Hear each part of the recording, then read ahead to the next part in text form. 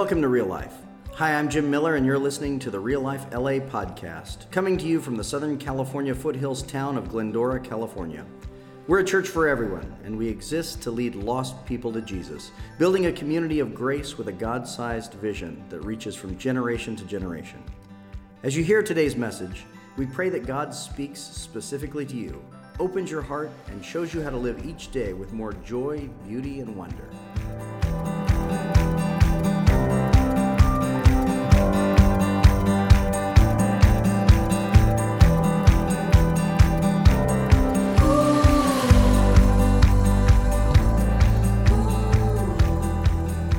Good morning. Welcome to Real Life. Again, if you're here for the first time, I'm Jim. What we do here on Sunday mornings as we gather is we sing songs to God, we pray to God, we listen to God's Word, and we are family together. And so I am glad we get to be here again this Sunday morning. Then Christmas is broken out in this room. The season is coming. And so I thought it'd be neat over the next few weeks as we prepare for Christmas to talk about some of the surprise teachings of Jesus. Because really at the heart of the Christian story is the fact that Jesus was a surprise to humanity, that God showed up, that the God who made us, the God who we had run away from, nonetheless showed up and absolutely loved us. And as I was preparing for this series, I was reading some of the teachings of Jesus. Teachings, if you grew up in church, teachings that you've heard over and over again. And I was reminded of what a surprise some of them are. I mean, some of the teachings of Jesus, we just kind of take as normal. We've settled into our context here, and we take our understanding of those teachings to be normal. But when you really read them, you kind of look around and you go, wait a minute, I think he meant something different than what everybody else is doing. And so as we get ready for Christmas, I want to look at some of the surprise teachings of Jesus. Surprises are important because they rattle your normal. They rattle your normal. And we need surprises in our life. And sometimes surprises are great. Has anybody ever thrown a surprise birthday party for you? Have you ever had a surprise birthday? I heard a disgruntled no over here. So I threw a surprise birthday party for my wife on her 30th birthday. And that was, let me see how many years ago that was. 2 years ago. That was 2 years ago. Nice save. That was close. 2 years ago. And I remember I threw her a surprise birthday party. I told her we're just going to go out to dinner together for your birthday. And we got in the car and we're driving past a flower store. And I said, hey, I ordered some flowers. We're going to run in the flower store over here and pick up some flowers. So I parked the car. We get out of the car. We walk up to the door. And on the door of the flower store is a sign that says closed. And she looks at me, and it wasn't a hate stare. It was one of those kind of, I'm going to be stuck with this for the rest of my life stares. And I grabbed both of her hands and I said, wrong door. And I pulled her down to the next door. The next door over was Chuck E. Cheese. And I burst through the doors of Chuck E. Cheese with her in tow, and 50 of our friends jumped out and said, surprise! And there was a DJ, and we danced, and we played skee ball, and we had some not very good pizza. But it was great because reliving the vintage years of your childhood when you're 30 is still kind of awesome. And so that was a good surprise party that we had. And sometimes surprises are great. Sometimes surprises are wonderful that way. Sometimes they're not. Sometimes surprises are really hard. If you go through a layoff or a sudden sickness or death or, the worst kind of surprise we have around here all the time is a car crash. That really is a surprise. You're driving down the freeway minding your own business, surprise, here I am. And you get to meet somebody. And sometimes surprises really are off-putting because it makes you think the world is out to get me. Maybe it's not as safe as I thought it was. But sometimes surprises are beautiful. One kind of surprise that I just love is comedy. I love C.S. Lewis's definition of comedy. In his book, The Screwtape Letters, he says, comedy is a sudden perception of incongruity. And I like that definition. It's a sudden realization that things aren't quite the way you thought they were. They aren't quite right. And that's what comedians do. They don't ever give you new information. A comedian never teaches you anything. They just help you see what was right in front of your eyes all this time that you never quite saw the way it is. And that's what comedians do. They surprise you with the obvious. And so sometimes surprises are wonderful because they do just that. And so I want to look at some of the surprise teachings of Jesus. And I think really, if you get into the heart of Jesus' teachings, some of them really are going to be surprising, even if you grew up in church, even if you've read the Bible 100 times, some of Jesus' teachings are going to surprise you. And the reason I think that is because I look at the life of Jesus, and the people who disliked him most, the people who misunderstood him the most, were the most religious people. The people who knew the scriptures best were the people who didn't recognize Jesus. They were literally reading a book of the Jewish scriptures that predicted the coming of a Jewish Messiah, and they didn't recognize him when he stood right in front of them. And sometimes I wonder if Jesus walked in this room here this morning, if we would recognize him. If the things he said and things he did weren't so off from what we consider normal that we wouldn't be surprised by him again. So I want to get into the heart of the teachings of Jesus because I don't want to be a Pharisee. I don't want to know the law well and get the Spirit wrong. Getting Jesus wrong will cost you eternity. So this is an important one. I want to get this one right. So open in your Bibles to John chapter 8. We're going to be looking at John chapter 8 this morning. And as we get ready for that, I'll tell you why I think we tend to get God wrong. It actually boils down to metaphors. It actually boils down to the things that we think about God and the way we think about God. A metaphor is just a comparison between two things. You know what metaphors are. We use metaphors all the time in the English language. Juliet is the sun. That's a metaphor, right? Or the middle school classroom was a zoo, right? Anybody who works in a school knows the metaphor of the classroom being a zoo. Or the Lord is my shepherd is a metaphor. Anytime we think about something by thinking about something else, we've created a metaphor. And there are theologians out there, there are Christian thinkers and philosophers who will say, God is so different from humanity that the only way we can describe God is by using metaphors, is by comparing him to something that we do know, because he's so different than us. And that makes good sense. You already know how this works. This works in real life.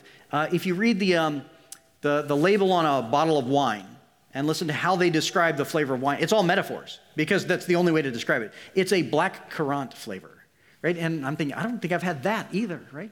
Or try to describe chocolate to somebody who's never had chocolate.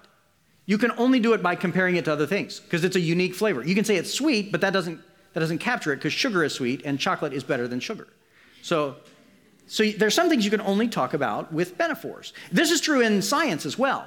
Thomas Kuhn, who's a philosopher of science, says that there are certain levels of science that we can only describe by comparing to something else. Quantum physics, which I know nothing about, is something we only know about through complex mathematical calculations, but there's nothing we can touch or see or smell or feel to describe quantum physics. We only can talk about it by comparing it to other things. We talk about it through metaphors.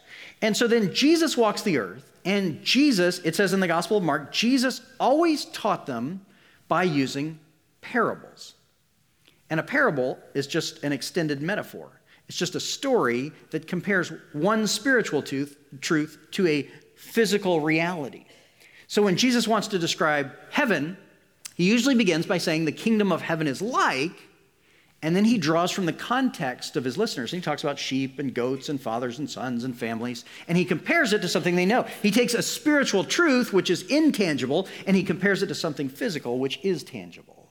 When we gather around and we break bread and we pour the cup, we use physical realities as a metaphor for spiritual truths.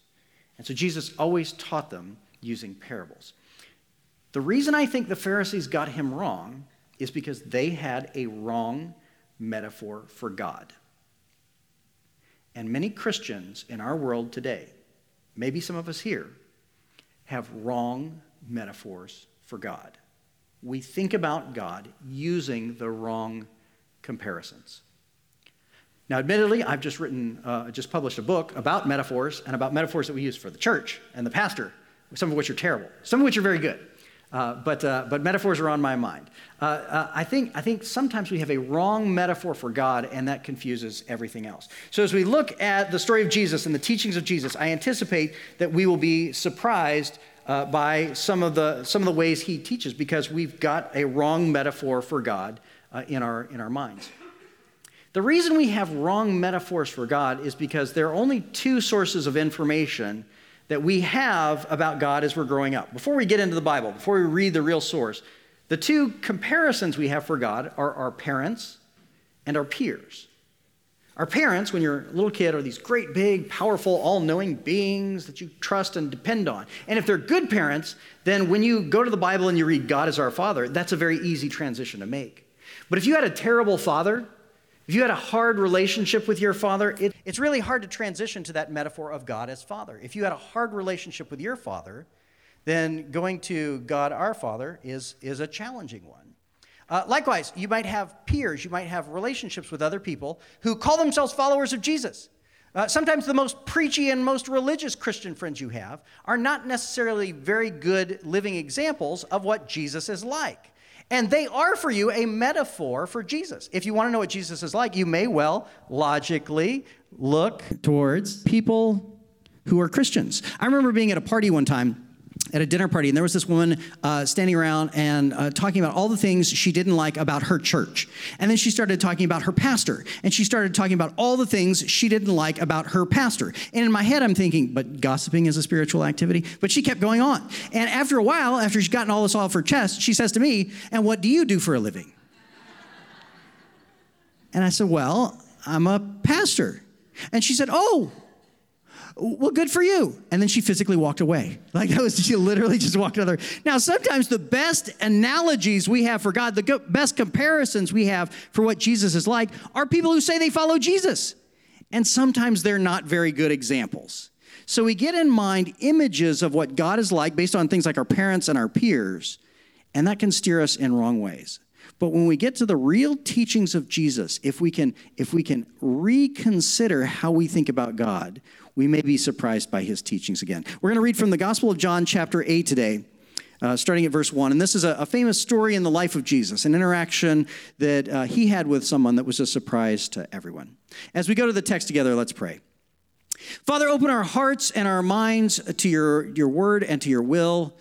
Shake the cobwebs from our eyes if we have wrong thoughts about you, if we have misunderstood you.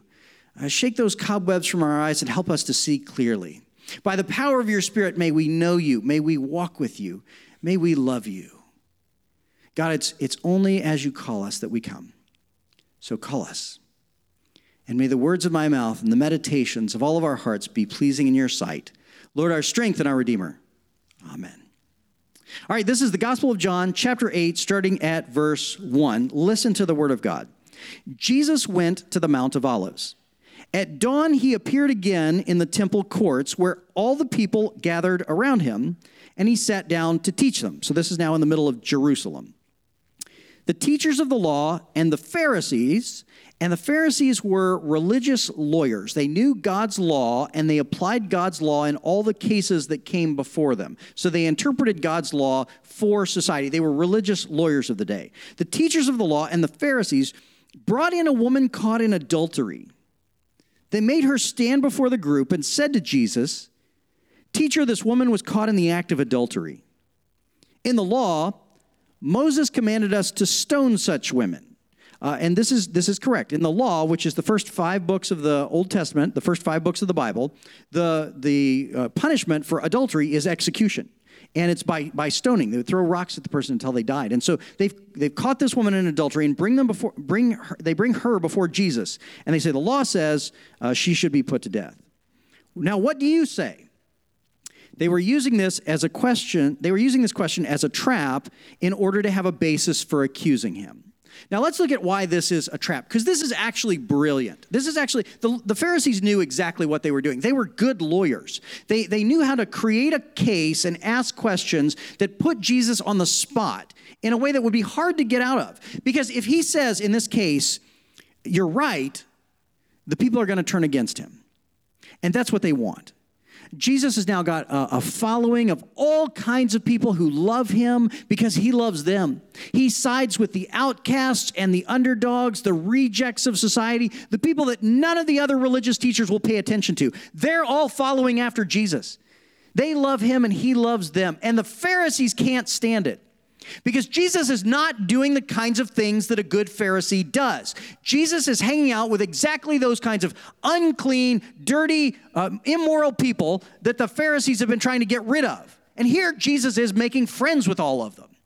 He's doing the exact thing that they don't want him to do. And in the midst of doing that, he's got all kinds of people watching him.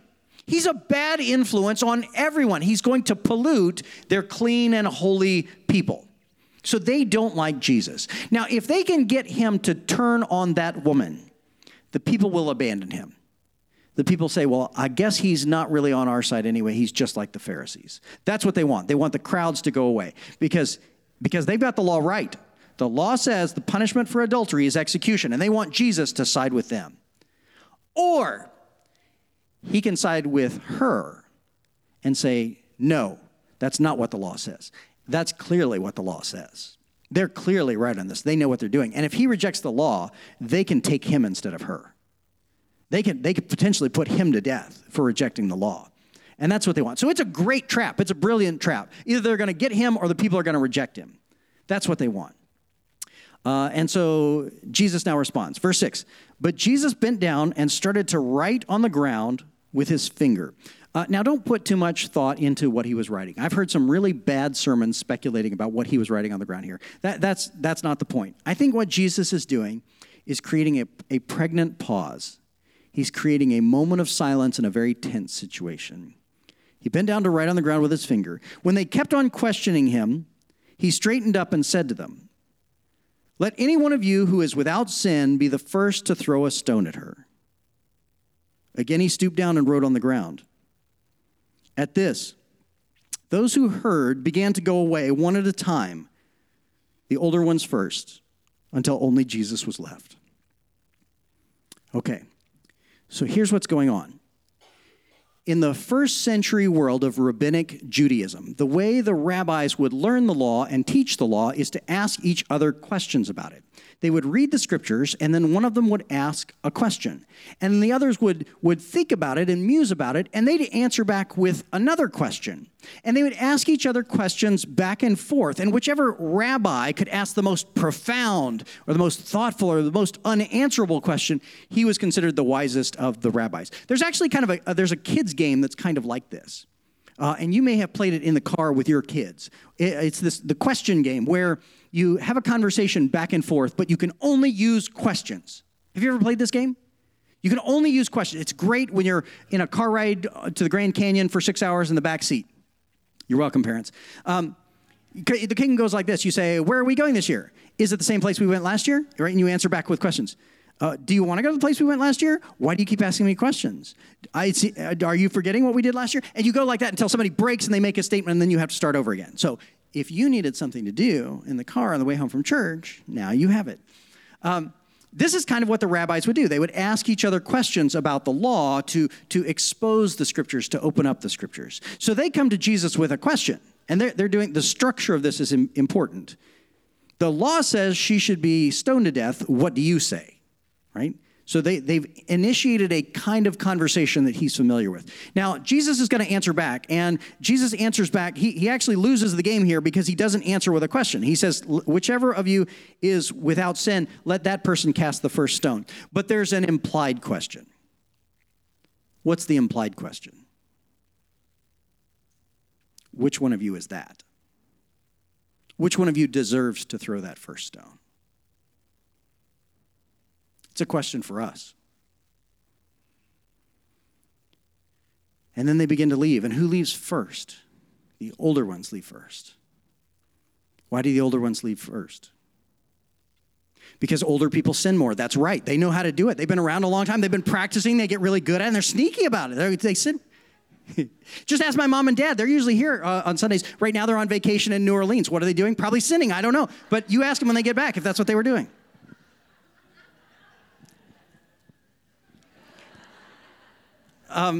No, that's probably not why, right? Why do the older ones leave first?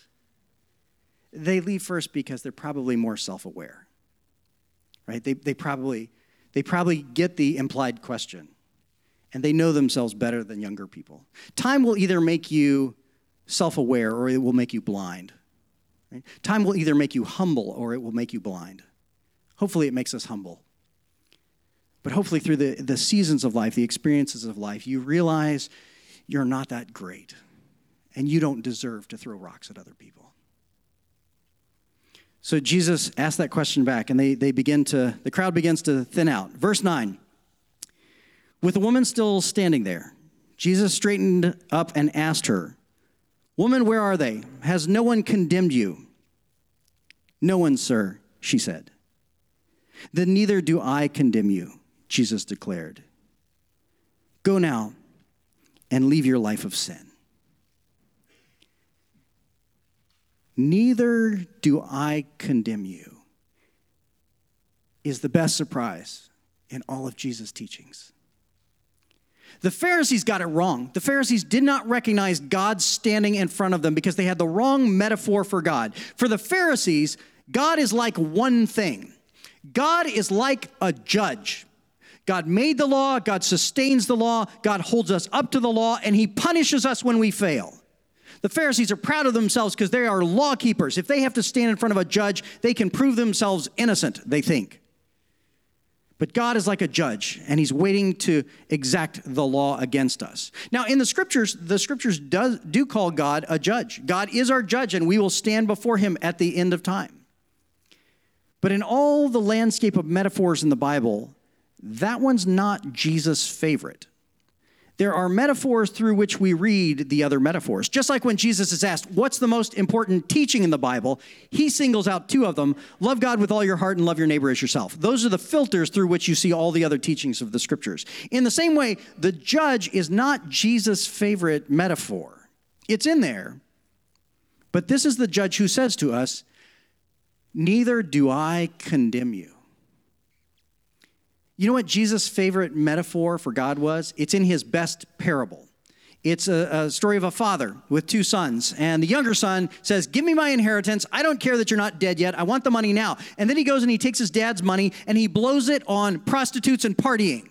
And then when he is starving to death, when he has nothing left, it's only then that he thinks about going back and asking his dad for a job. And the dad sees him coming from the distance. The scripture says the father sees him coming from the distance, which means what? The father was waiting for him. The father was waiting at the window and wanting him to come home. And the father goes running out to the son. And before the son can even get the apology out of his mouth, the father throws his arms around his son and hugs him and takes him back home again. That is Jesus' metaphor for God. And if it doesn't bring a tear to your eye, you are not yet surprised by this passage the way you're supposed to be surprised by this passage. We worship a God who is the judge, who says to us, neither do I condemn you. And there are a lot of religious people in the churches in America who have not gotten this one yet. There are a lot of religious people in the churches in America who hold to the motto of the Pharisees, which was throw stones first, ask questions later. The motto of followers of Jesus is supposed to be hug first and ask questions later. The reason Christians have lost their voices in American society is because we lost our motto. We lost the heart of who we're supposed to be. The motto of Jesus was, you see this woman caught in adultery? The law clearly says she's supposed to be condemned. Neither do I condemn her. Hug first and ask questions later. The reason Christians have lost their voices in the modern university, particularly on subjects of human sexuality, is because for centuries we've joined the general public in throwing rocks at whatever minority people don't like. What would the church look like if we built ourselves on the surprise teachings of Jesus? What if when somebody walks in the door, our first move is to say, we're not here to condemn you. We're here to love you first. We'll ask questions later. That was the image that Jesus came to leave. And the only way to catch it is to look at metaphors in our world of people living the kind of love that Jesus had. I saw it once when I was on a mission trip in South Africa many years ago. I was down there and I met this husband and wife who had moved there and started working with children in South Africa. Their last name was Beale. It was the Beale family, and they were actually from Newport Beach. And they moved there because their daughter had moved out there as a young woman to do charity work. And in the racial tensions of apartheid, she was murdered. And her family started a foundation to raise money to care for kids in South Africa. And they moved out there and they opened schools for kids. They opened a micro-business. They opened a little bakery that employed 30 people from the community so people would have jobs, they could make money, make a living, sell bread, create life in the economy there. And among the 30 employees that the Beals had, 2 of them were the men who murdered their daughter. And there is an incredible kind of grace that can look at someone who did that and say, my calling is to love anyway. Neither do I condemn you. I met the Beals when I was there in South Africa, and they were a changed people. It's only in knowing the surprise, forgiving love of Jesus that we can become like. That's the calling, that we would not be Pharisees, that we do not live the lives of the judge and the law keepers waiting to condemn society and keep the church pure. Our calling is to be the people who hug first and ask questions later. Not because God is not our judge, but because that's not the filter that Jesus used for the woman caught in adultery. If we're self-aware, we know that we have no right to throw rocks. And that's the kind of love that Jesus calls us to. I saw it again in a woman named Victoria Ruvolo, who lived in New York. This is a few years ago. This is in the news. Some of you have probably seen this. She lived in New York, and there was this night where she was driving her car through the streets of New York, and another car with a group of teenagers in it had gone to the grocery store, and just as kind of a joke, they had bought this big frozen 20-pound turkey because they wanted to use it like a bowling ball. And they were driving in their car, and as they were passing her car, one of them hurled it out the window through her front windshield. It crushed her esophagus. It shattered her jaw. She had to have metal plates put in her. It damaged her brain. This 18-year-old boy faced 25 years in prison. It would have ruined his life. His life would have been over. He would have spent his life behind bars, and by the time he got out, he would have been middle-aged, probably uneducated, unemployable. It would have been the end of his life. And there in the courtroom, it was Victoria who pleaded for leniency, who begged the judge not to put him away. In the end, the boy served 6 months, and the judge told him, "You are being given an extraordinary gift." Listen, that's the surprise love that Jesus has for all of us. And if you believe in him, if you believe that he died on the cross for you, any judgment that God would have had for you went to the cross. You don't get 6 months when you stand in front of Jesus. You get 0. Neither do I condemn you, is the greatest surprise teaching of Jesus. And for we who follow Jesus, that is our mission, to go out in the world loving as he loved. That's our mission. We are called to go out in the world and hug first and ask questions later. It's like this. When you get a text from a friend on your phone, you might think about the friend, you might think about the message. You very rarely think about what phone they used to send it to you. You very rarely get a text and go, I wonder if that was an iPhone or Android, right? That's not usually first thing on your mind. That's our calling. If you're a follower of Jesus, you're supposed to be like that phone. So much so that when people see you, when they meet you, when they see how you live your life, they think about the one who sent you and the message that you carry, but not so much about you. Our goal as followers of Jesus is to disappear behind the gospel and behind Jesus himself so that that's all the world sees. Jesus began parable after parable after parable with the words, "The kingdom of heaven is like this." If I had to draw a picture of what heaven's like, it's like these things that he would compare it to. You and I are called to be metaphors for Jesus in this world. And for a follower of Jesus, the only right thing to do in the morning is to begin the day on your knees, to pray, to surrender to Jesus, and to say, Jesus, I want the world to see you in me. And then as we go out into the world, our message to the world, in the way we live our lives, is it's like this. Let's pray. Father, I thank you for the way that you love us, that you fill us with your grace and your love that is beyond human capability. I thank you that you teach us to love the way that you love because you loved us first. May our hearts be filled with grace.